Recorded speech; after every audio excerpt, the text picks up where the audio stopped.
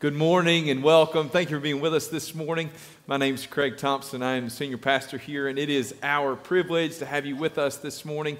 I'm so glad to be back. Missed you all last week, but as always, I'm so grateful that I have great confidence in the hands I can leave you in as I'm away. So grateful for our other staff for taking care of everything, and for Pastor Adam for preaching last week. Did a great job. If you have your Bible, we're going to be in the book of Acts, chapter 12. Acts, chapter 12. We've been in the book of Acts now for quite some time, and we will be in the book of Acts until the holidays. We're going to take a break during the Christmas season, and then we'll pick back up in 2023. That's right, we're already talking about 2023. All right, if you have your Bible, hopefully you've turned there. If you have your phone, you open it up there, that's fine as well. I'm going to ask you if you're able to please stand with me in honor of God's Word. I'm going to read to you these 5 verses from God's Word. About that time, Herod the king laid violent hands on some who belonged to the church. And he killed James, the brother of John, with a sword. And when he saw that it pleased the Jews, he proceeded to arrest Peter also. This was during the days of unleavened bread. And when he had seized him, he put him in prison, delivering him over to 4 squads of soldiers to guard him, intending after the Passover to bring him out to the people. So Peter was kept in prison, but earnest prayer was made to God by the church. Let's pray together. Father God, I pray that you would bring this word to life in our hearts today. That you'd work through it. Help us to realize the priorities that we should have. Help us to reorganize our life today. Father, if our priorities are out of order, I pray today would be a day, starting point for us, Lord God, to reprioritize our lives, to put our focus upon you. Father, be with us this morning. Please hide me behind your cross. Speak in spite of my weaknesses and failures. In Jesus' name, amen. Thank you so much. Please be seated. What are our priorities? Now, we're going to talk primarily about priorities as a church this morning, corporately, but interwoven throughout this, we'll also speak about our individual priorities. Every once in a while, as a pastor, I have someone tell me that I can't possibly understand their situation because I'm a pastor. And because I'm a pastor, my life is so uniquely different from everyone else's. Now, I can see how from a distance you might think that I have this perfect life. I've got a wonderful wife. I've got great kids. I even have the world's greatest dog.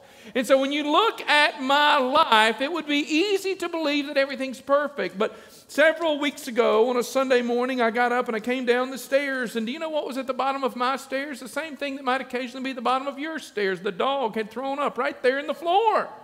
That happens in the pastor's house. I know that's hard for some of you to believe, but it does. All sorts of things happen. Now, not only do I occasionally get that, my favorite thing is when somebody tells Angela how she couldn't possibly understand the situation that they are in because she gets to be married to me.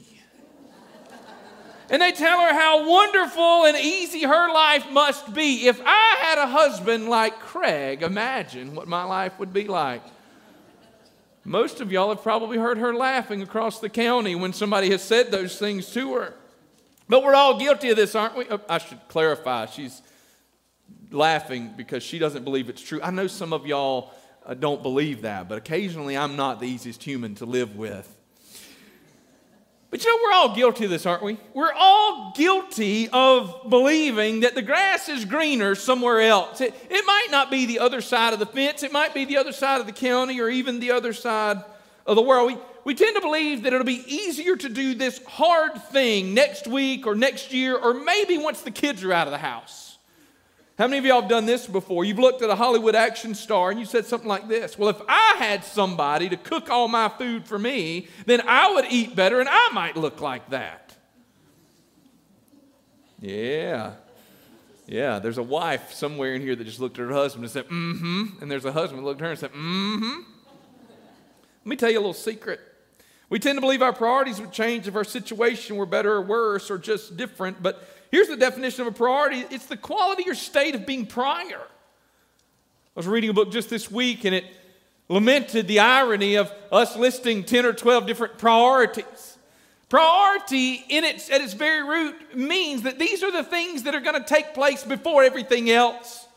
That your priority is that thing that is going to get done before you even consider or contemplate doing anything else. Here's the ugly truth. Your situation will probably not change your priorities. Who you are in the good times is usually who you'll be in the hard times or the bad times. Your circumstances don't change your priorities. You change your priorities. We change our priorities. But that requires a conscious decision and a conscious effort on our part. And it's not just the conscious effort and decision to decide it, but it's the conscious effort and decision to decide it every day, over and over and over again. That this is who I am and who I am going to be. When we think about the church in Acts and the church at Malvern Hill right here where we are today, we've got to be focused on particular priorities. Now, the church in Acts chapter 12 had just begun to experience government-sanctioned persecution. James, the brother of John, has been killed. Peter has been imprisoned. The church is uncomfortable and nervous. They are afraid. And yet what we see in this moment in time, this snapshot, is that the church of Jesus Christ in Acts was the exact same church when James was killed and Peter was arrested as it was before and as it continued to be afterward. Because this church had their priorities in order. This morning, I want to encourage you to think about what are our priorities as a church body. And then we're going to finish by turning the tables a little bit and thinking about what your priorities are individually. The first thing this morning about our priorities that we see in this passage of Scripture is that we've got to be the church. We have to be the church. Now, Pastor Adam preached last week from the book of Acts. He talked about just in chapter 11 how in Antioch was the place where Christians were first called Christians. My favorite thing in his sermon last week is he talked about how the people must have been completely blown away when Paul came in and they said, oh, we got to come up with a name for these people because if they'll welcome that murderer that was killing them into their midst, and there's something crazy wrong and just different about those people. And they began to say those people must be trying to be just like Jesus Christ. Folks, when we think about what it looks like to gather as a church body, what our priorities must be as Malvern Hill Baptist Church, we've got to be the church. The Bible says, about that time, Herod the king laid violent hands on some who belonged to the church. Now, in my Bible, I kind of wish that was sort of bolded and jumped out at me, so when I read it, it just like jumped off the page. These are people who belong to the church. Now, at this time, there was just sort of the church. There weren't as many churches. We have over 50 Baptist churches, Southern Baptist churches in Kershaw County. Over 50. Listen, there was nothing like that in the first century. There was just the church. There were these people that were gathering all over, and they were just the church. And the Bible says that in this time, they began to lay hands on them. What allowed them to continue to be the church in the hard times? Well, folks, it's because they had their priorities right in the good times. We've got to be willing to be the church. What if church is more than a place? What if church is a people? I tell people often in our Next Steps class, which, by the way, meets this afternoon at 4 o'clock. If you've been visiting with us, I'd love to have you. If you've visited once or 100 times, you're interested to know a little bit more about Malvern Hill, I'll meet you right here in the sanctuary at 4 o'clock, and I'll take you to where we're going to go. We're going to meet off this room. But that's just the next step for you if you're interested in what it might look like to be a member of Malvern Hill. But I tell people in that class often that I love this building. We moved in this building about 6 years ago. Now, remember, we're a little bit down today. I'm actually a little surprised. We got a lot of y'all here for a fall break Sunday, so I'm really glad that you're here. But we're a little bit down. I remember when we moved into this building 6 years ago. I looked around and I said these words out loud. We have built too large of a building. We'll never fill this place up. Well, now we fill it up every single Sunday with more chairs than we've run out of chairs, so nobody else can come because I don't have anything to put you in. That was sarcasm, but sort of. But I love this building. It's a wonderful place to preach. I preached at my home church this past Sunday. And that's not home for me anymore. This is home for me. I love to be here. I love the way that this building serves us. But what I tell people all the time is that if a building catches on fire and it burns to the ground, if one of those Elgin earthquakes strikes right underneath of our foundation, just crumbles this building in on top of itself, from the ashes here will rise Malvern Hill Baptist Church again, because this building is not the church. These people, you all, are Malvern Hill Baptist Church. A church is a family. It's not a place. We've got to be the church. Why did the church in Acts behave the way that it did? There wasn't a social media post that went out announcing James's death and Peter's imprisonment. There were no activists or protesters. You know what there was? There was a church. A church. And a church is something unique and special and amazing, at least when church is being done the right way. See, we mess up the church in America a lot of times because we see the church as just the place that you go. I'm going to go to the church. One of the things I try very diligently in my language is to never say I'm going to the church. I may go to the church building. I may come to the sanctuary. I may go to my office or my study. But I don't go to the church. I gather with the church. Our words matter a lot. And the church is not a place where I go. A church is a family to which I belong. It's a people that I'm a part of. The church in Acts behaved the way it did because there was a church of which they were a part. When things went wrong, they gathered, they came together, they rallied the troops. They knew what was happening. See, you're called to the church, but not just to attend a place on Sunday mornings, but to be the family of God right here at Malvern Hill. Right here. In our life group just this morning, we had just a few minutes to talk about what a privilege and blessing it is to be a part of a healthy church family. That when things start to get a little bit south, sour, sideways, bad, that you got somebody you can call upon. You got a phone number. You got a lot of phone numbers. Maybe you got a text message or a text thread. I appreciated what somebody in our life group said this morning. She said, I sent out one message to a group of people in this church and everything was taken care of immediately. Folks, that's what the church is supposed to be about. We are the church. But what do? Here at Malvern Hill, we like to say this: we love God, love others, and we change the world. Those are our goals. Those are our objectives in life. First, we're going to prioritize our love of the Lord. Second thing we're going to do is, because we love Him, we're going to love other people. And then we're going to do everything in our power to change the world around us, one life at a time. But let me encourage you, please do not forget the part about loving each other. In John chapter 13, Jesus said, the world will know that you are my disciples. How? By your love for one another. That's John 13, 34 and 35. By your love for one another. Folks, when the church is just a place that we come to, rather than a people to whom we belong, we forget to implement Jesus' words. The world will know that we are His by our love for one another. Do you know that love is hard and inconvenient? This past week I went, while I was in the upstate, long story, but I was in the upstate, preached last week at my home church, was in the upstate. I went and visit an uncle of mine who is in a recovery facility. He was in a really bad traffic accident several months ago. Do you know that going to visit somebody in one of those places is not the delight of anybody's day? It's not. You go visit people in hard places because you love them, right? You inconvenience yourself for the people that you love. Listen to me. If your commitment to the church doesn't cost you anything, you aren't committed enough. If your commitment to the church doesn't cost you anything, you aren't committed enough. Now, I'm not speaking here primarily or exclusively about a financial cost.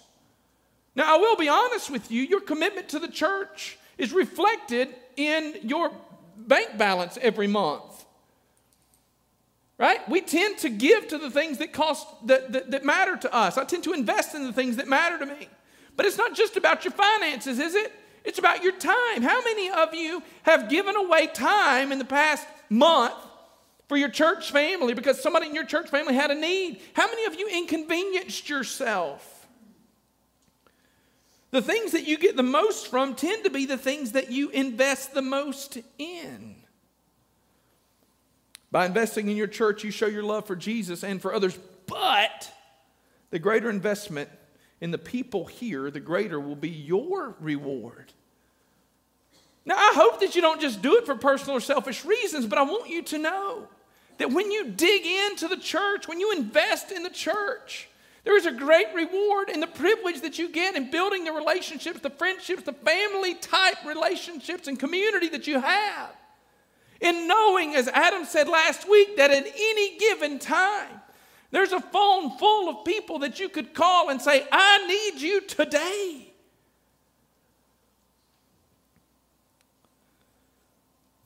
Folks, let me encourage you to be the church. Be the church. But guess what? That has to happen as an individual commitment in every single one of your lives.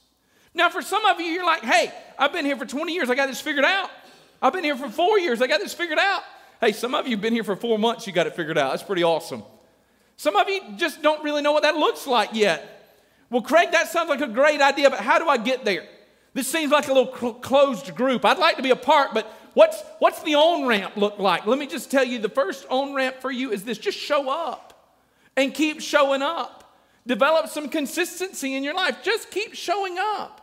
Parents, you're trying to figure out how it is that you communicate to your children that the things of the Lord matter. Let me encourage you, just show up. Show up early. Show up for life group. Hang around a few minutes late. Get to know somebody sitting around you. You'll be surprised at how quickly that one act of just showing up gives you the opportunity to begin to get plugged in. You say, well, I want more. Okay, I get it. You'll get more. But you begin by just showing up and showing up consistently. And consistently showing up means making the church a priority. And this is what prioritizing the church looks like. It looks like this. We are going to not do other things in our life because we are committing to the church of the living God. Listen to me, parents. If the church is the place where you gather, or the people with whom you gather, when you don't have anything else going on in your life, then what you've told your children is that everything else is a priority, and the church is the thing that you fit into the margins. If, however, your calendar is reserved for gathering with your church family on Sunday mornings, and everything else has to fit into the margins, then what you teach your children is that the church is the priority. For the people in Acts right here, gathering with the church was the priority. If it wasn't, they wouldn't be persecuting. You understand? There was not like, hey, I wonder if this James guy belongs to the church. Nope, they had it figured out. They cut his head off. And then who else could we find? How about that Peter guy? He's with them all the time too. As a matter of fact, he's teaching. We need to get him in here as well. And when they arrested Peter and killed James, what did the church do? It's a crazy thing. They got together anyway. Isn't that wild? When everything fell apart, what did they do? They ran closer to one another. How many friends do you have in your life that run in when the world runs out? The church of the living God is supposed to be the people that run in when everybody else has left. This is what the people in Acts did. This is what the church of Acts looked like. When life got hard, they got together. Listen to me. You need the church most when you desire it the least. You need the church most when you desire it the least. What are our priorities? First, be the church. The second thing is a church body. And by the way, again, as the church, you say, Craig, that sounds weird. I want to encourage you to be the church. The book of Revelation teaches us that it can be easy for us to forsake our first love, to forget who we're supposed to be, to have the appearance, the reputation of doing good things, but to just be empty tombs. Be the church. The second thing, preach the gospel. Do you know there are a lot of things that the church can focus on? We can focus on social change, on political change, on community change. We can focus on marriages or music or senior adults. There are many good things, but there's one message that must be central in everything. I had a friend who went to pastor a church some years ago. And at the church that he went to pastor, they had this huge Christmas program. And that Christmas program dominated everything the church did. Now, a lot of people felt like it was an amazing thing. They spent tens of thousands of dollars on this Christmas program every single year. But the Christmas program also handicapped the church from doing anything else. Because beginning in the middle of September, they began preparation for the Christmas program. And everything else in the church had to stop as they prepared for that. Nothing else could be scheduled because the Christmas program took precedent for a month as they had multiple different showings of this Christmas program. And when it was all said and done after a few years, what he began to realize is that nobody was coming to Christ. They were spending tens of thousands of dollars, countless hours, and people and volunteers, and nobody was coming to Jesus. Now, it gave them a great reputation in the community, but nobody was getting saved. Folks, if we're not careful as the church, we can be about all sorts of things, but here's what we've got to be about. We must never allow any other message to replace the gospel as the centerpiece of Christian worship. Now, it would seem easy enough, okay? But trust me on this. Any one of us, me included, can fall prey to watching that vision drift away from the thing that matters most. We can develop our pet projects that we desire to be a centerpiece in the church. What might that look like? Right? How might that get really awkward, really difficult? If we stand up and the church begins to be about one particular mission or one particular thing or one particular this or that. Angela and I were sitting and heard an announcement recently for an event that another church was doing. And I looked at her and I said, I wonder if that church is able to do anything else or if that one thing has begun to dominate everything the church does. Folks, we got to make sure that there's nothing that matters more than the gospel of Jesus Christ. Nothing. It's got to be our own going focus. Otherwise, we can allow the tail to start wagging the dog. Heaven forbid that the good things become God things and the gospel thing begins to be pushed to the fringes. We've got to preach the gospel. The church in Acts preached the gospel. How do I know? Now look, there's no explicit mention of the gospel in Acts 12, 1 through 5. So how do I know? Because what I know from the story of Acts over and over and over again is they preached the gospel and the church began to grow. And it continued to grow and grow and grow and grow. As a matter of fact, this is coming on the heels of Acts chapter 11 when we find out that they've preached the gospel so much that the grace of God has been so evident that in Antioch they started calling them names because they welcomed Paul in. The church has preached the gospel so much that it has expanded beyond Jerusalem. It's moving into Judea, into Samaria, and to the other most parts of the world. That Acts chapter 1 verse 8 is being fulfilled in the early church because they are preaching the gospel. Why was James killed and Peter imprisoned? Because they preached the gospel of Jesus Christ. And folks, the gospel of Jesus Christ is intimidating to authoritarian governments. Why is the gospel intimidating to governments? Because the gospel teaches us that we need not fear death. And folks, when you can't intimidate somebody by threatening to kill them, you've lost all the power in the world. We've got the stories of the early apostles who were going to the early martyrs who were going to their death, singing hymns and praising the Lord Jesus because they were being counted worthy to suffer in his name. Imagine you're the Roman government. You're trying to shut these people up by killing them, and you hang them on a cross, and they're telling people about Jesus. Things get a little bit crazy at that point.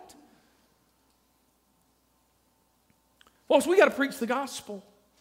There's a lot of good things that we can be a part of. We got a trunk or treat coming up. I think that's what we're calling it this year, isn't it? Yeah, we got a trunk or treat coming up. That matters. Operation Christmas Child kicks off next Sunday, right? It's important.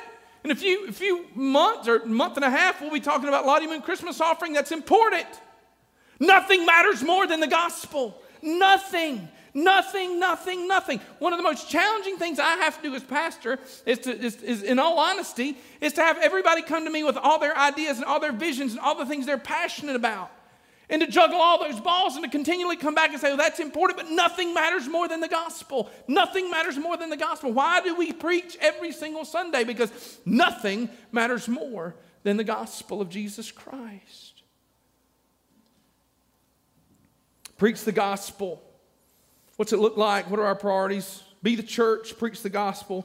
And finally this morning, pray and trust the Lord. Why did the church immediately turn to prayer? Because that's who they had been, right? That's who they had been. They were praying when the Holy Spirit showed up at Pentecost. They knew that prayer worked. James had been killed. Now, a different James gives us a great lesson that Pastor Buster's already read to us this morning. Now, we got a couple of James. The Bible gets a little confusing because some of these names run over top of each other. So we have a couple of different Jameses being referenced right here. So you got James, the brother of John. So you got John is in the Gospel of John, and then the letters of John at the end of the New Testament. John also wrote the book of Revelation. So you have that guy, and his brother was named James. Collectively, they were known as the sons of thunder. Apparently, they were loud and boisterous. I don't know exactly what that means, but that's who they were, right? So that's James and John. That's the James that got killed, James, the brother of John.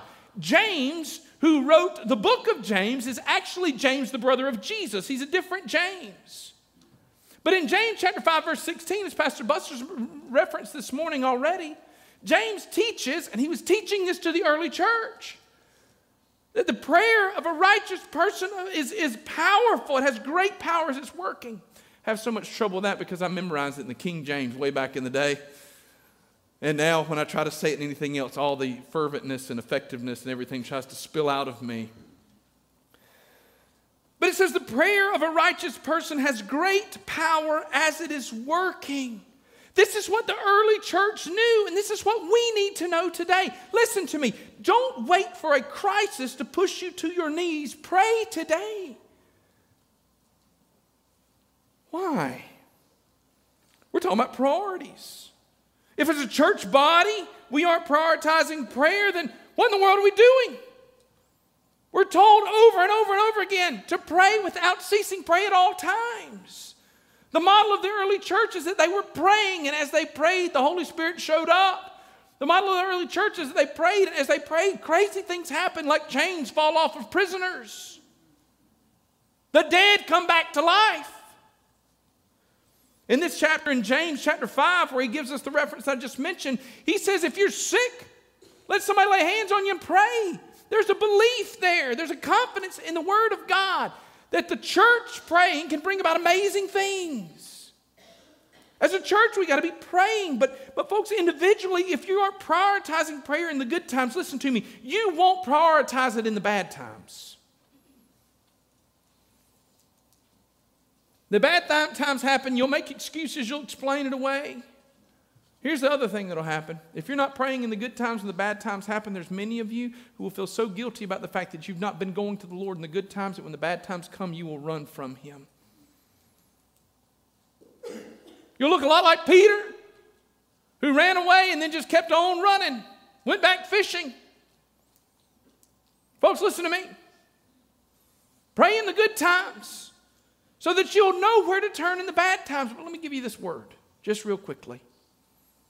If you haven't been praying and you find yourself in the midst of one of those hard times today, do not allow your shame to drive you from Jesus. It doesn't matter where you were yesterday. He will take you today.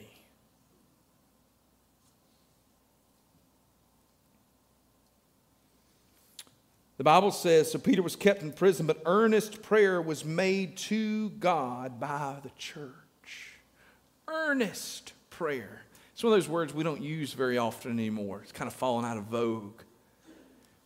Earnest, soul-crushing prayer.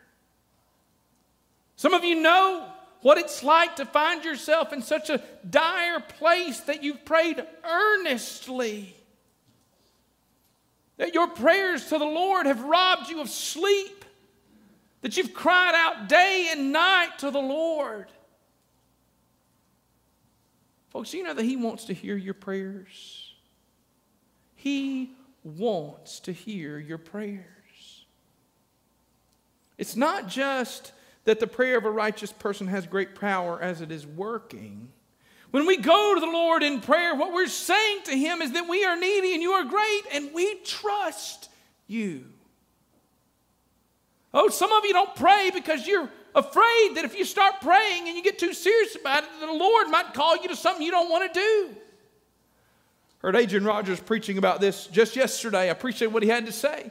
He said so many people refuse to pray for God's will in their life because you're afraid of God's will.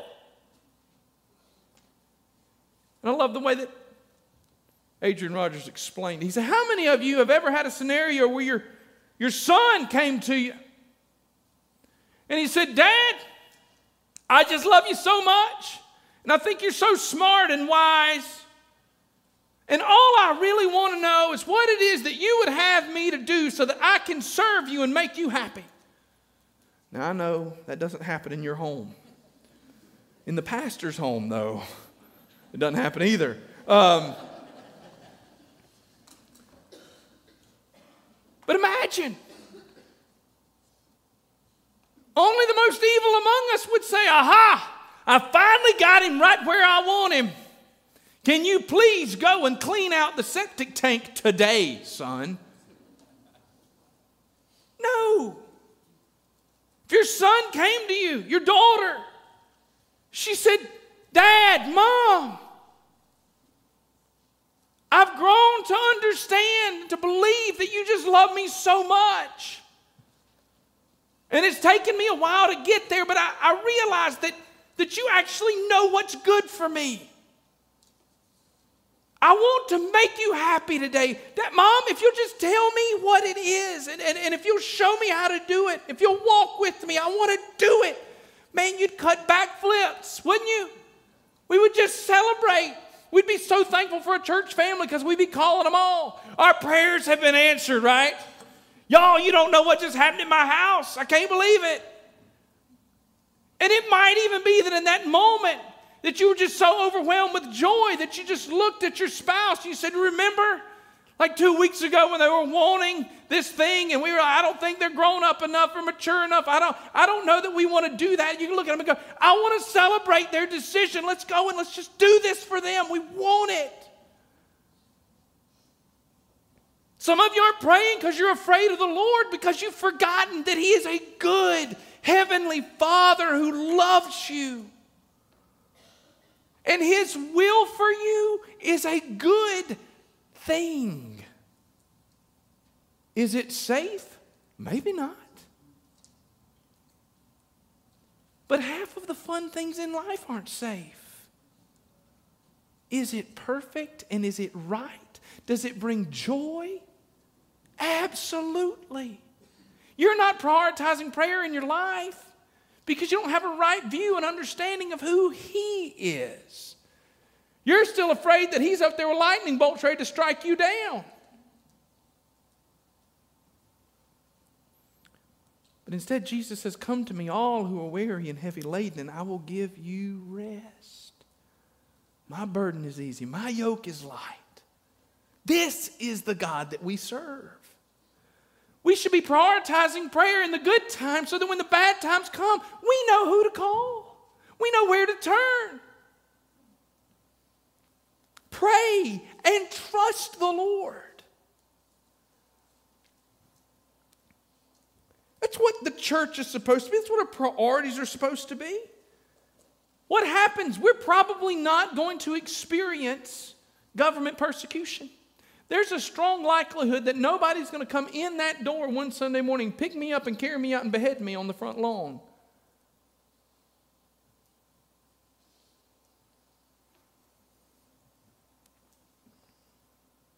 But we might not always be celebrated for following Christ. We might. There may be times when it gets to be challenging. And when that happens, we could stand up here and we could preach against the government. We could protest. We could rally. Or we could focus first on doing the very thing that the church in Acts did. Preaching the gospel. Gathering together as the church. Then praying and trusting the Lord. As a matter of fact, in other words, what did they do? They did the same thing when things got bad that they had been doing when things were really good. See, when our priorities are in proper order, We don't have to change things when our circumstances change. Because being a faithful, healthy church of the living God right here at Malvern Hill is going to look pretty much the same, regardless of what's happening. You know, sometimes it can be just as difficult, sometimes even more difficult, to honor the Lord and celebrate Him when life is good. But folks, we got to be the same people when life's good and when it's bad. We got to be the church. We got to preach the gospel. We got to pray and trust the Lord. But I ask you this morning, what is your priority? We're talking about the priorities of the church. What is your priority? Is it Christ?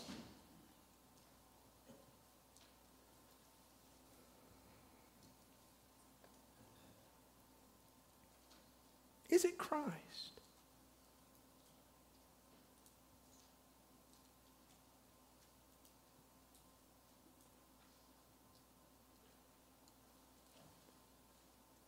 There's some of you here today who have prioritized everything else in your life except Jesus up to this point in time.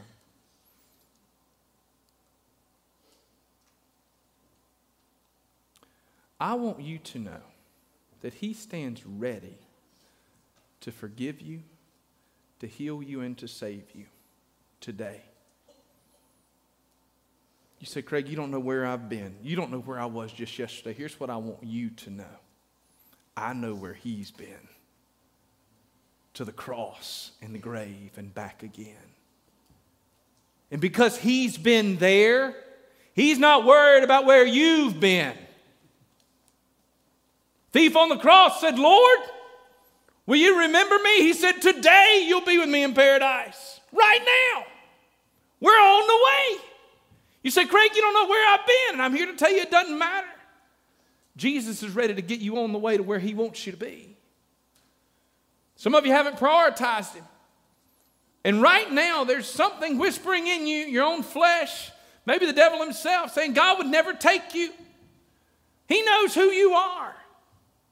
Listen to me. He knows exactly who you are. But He's a lot more concerned with who He can make you to be. He's a lot more concerned with where He can take you. And who you are matters a whole lot less than who He is. The gospel of Jesus Christ is this, that we've all sinned and fallen short of God's glory, but Jesus Christ died a sinner's death so that we might live. Today, if you've never prioritized the Lord Jesus Christ, if you've never made Him a priority, if He's never been the Lord of your life, I want to invite you today, in just a minute when we stand to sing, to come forward, to just not worry about what anybody else might think. You know what people in this place are going to think? They're going to think, praise the Lord, somebody has come. Because just like the angels in heaven will celebrate when a sinner is saved, the people in this building will celebrate. Some of you haven't prioritized Jesus. And today needs to be the day. But here's the other thing this morning. As we consider the priority of the church and what the church should be, there was a specific purpose behind the church's prayer in Acts chapter 12. One of theirs was dead, and another was imprisoned. And they were praying for Peter, who was in prison. As we consider the priority of the church today, none of our leaders have been in prison because of their faith. But listen to me. Many of you today have friends and loved ones who are imprisoned by their sin, by their addictions, by their lifestyles, by their choices. Some of you in here today feel that you're imprisoned by your job situation. Some of you, heaven forbid, feel that you're imprisoned by your marriage. You don't know where to turn. Some of you have children who are imprisoned to their choices.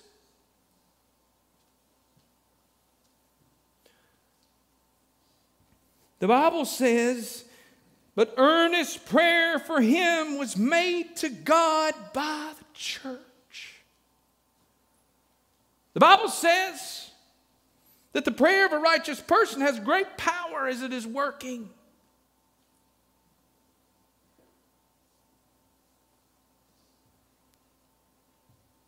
Where are your priorities?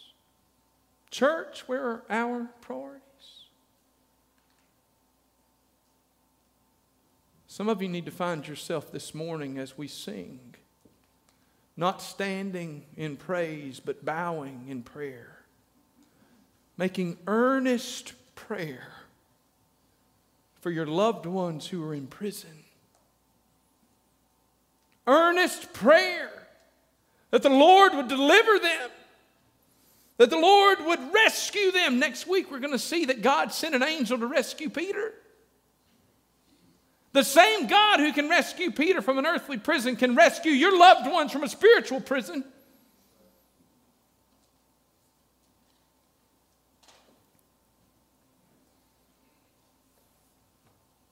So this morning as we stand and sing, I want to invite you.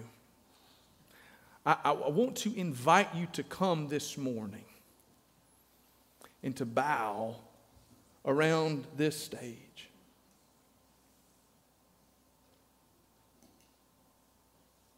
For us to pray together for our friends and loved ones who are imprisoned by their sin. For us to pray earnest prayers that God would deliver them. Why would the church pray so earnestly? James was dead and they were fearful that Peter was on his way. And they prayed, Lord, deliver them. Folks, you have friends and loved ones. You have children and grandchildren, parents, aunts and uncles and brothers and sisters, friends at school and friends at work who are on their way to certain death, separated from a holy God. They need you to pray. As we stand and sing, I want you to come pray. But again, I remind you that some of you here today are imprisoned. I've been waiting this whole sermon to tell you this. I've already prayed for you. I prayed for you last night. I prayed for you this morning. There's some of you here today who are imprisoned, and I've prayed for the Lord to set you free, to rescue you. You've been prayed for. So I ask you today, will you step out of that prison cell and come today and receive the Lord Jesus Christ? You say, Pastor, I'm not sure I even know what that means. That's okay. I'd love to introduce you to somebody who can walk with you from that place and show you the empty tomb where our Savior laid and the glorious God who died to set you free. Please come today. Please don't wait. Today can be the day of your salvation. Let's pray together. Father God in heaven, we give you praise and glory and honor. You are worthy. Lord God, I know that there are people here today who are imprisoned by their sin, by their lifestyle. Lord, some are imprisoned by their materialism, by their greed. Lord God, some are imprisoned in the seat right now by their own sense of pride. Father God, today I pray that you would break the bonds, set them free. And Father God, I pray that you would also drive followers of Jesus today to their knees. Father, we got loved ones that need you. May we be found faithful as a church body, praying for you to deliver our community and our family and our friends from the domain of darkness, to set their feet into the kingdom of the beloved Son of God. In Jesus' name we pray. Amen. Please stand with us as we sing.